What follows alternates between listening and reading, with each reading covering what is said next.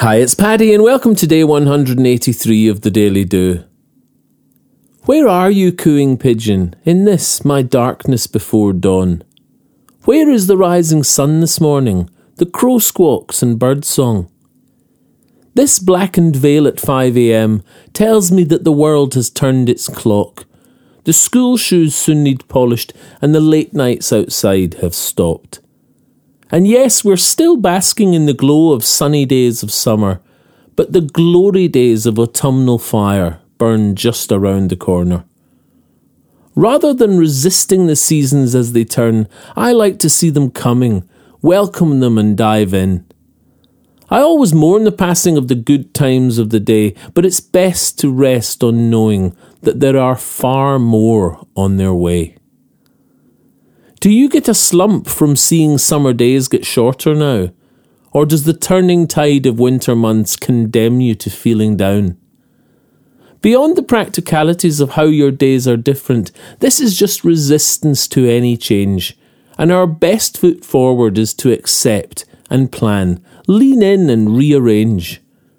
Reframe the darker evenings to early books curled up inside, to steaming soup seasoned and spiced by a long autumn walk and sipped by fireside.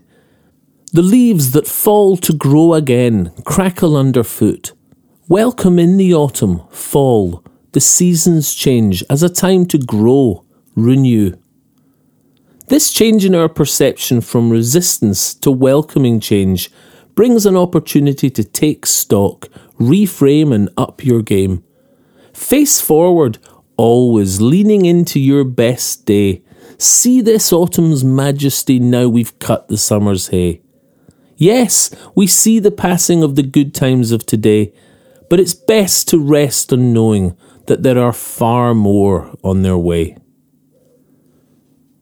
You can subscribe to the Daily Do on Apple Podcasts, iTunes, Spotify and Podbean.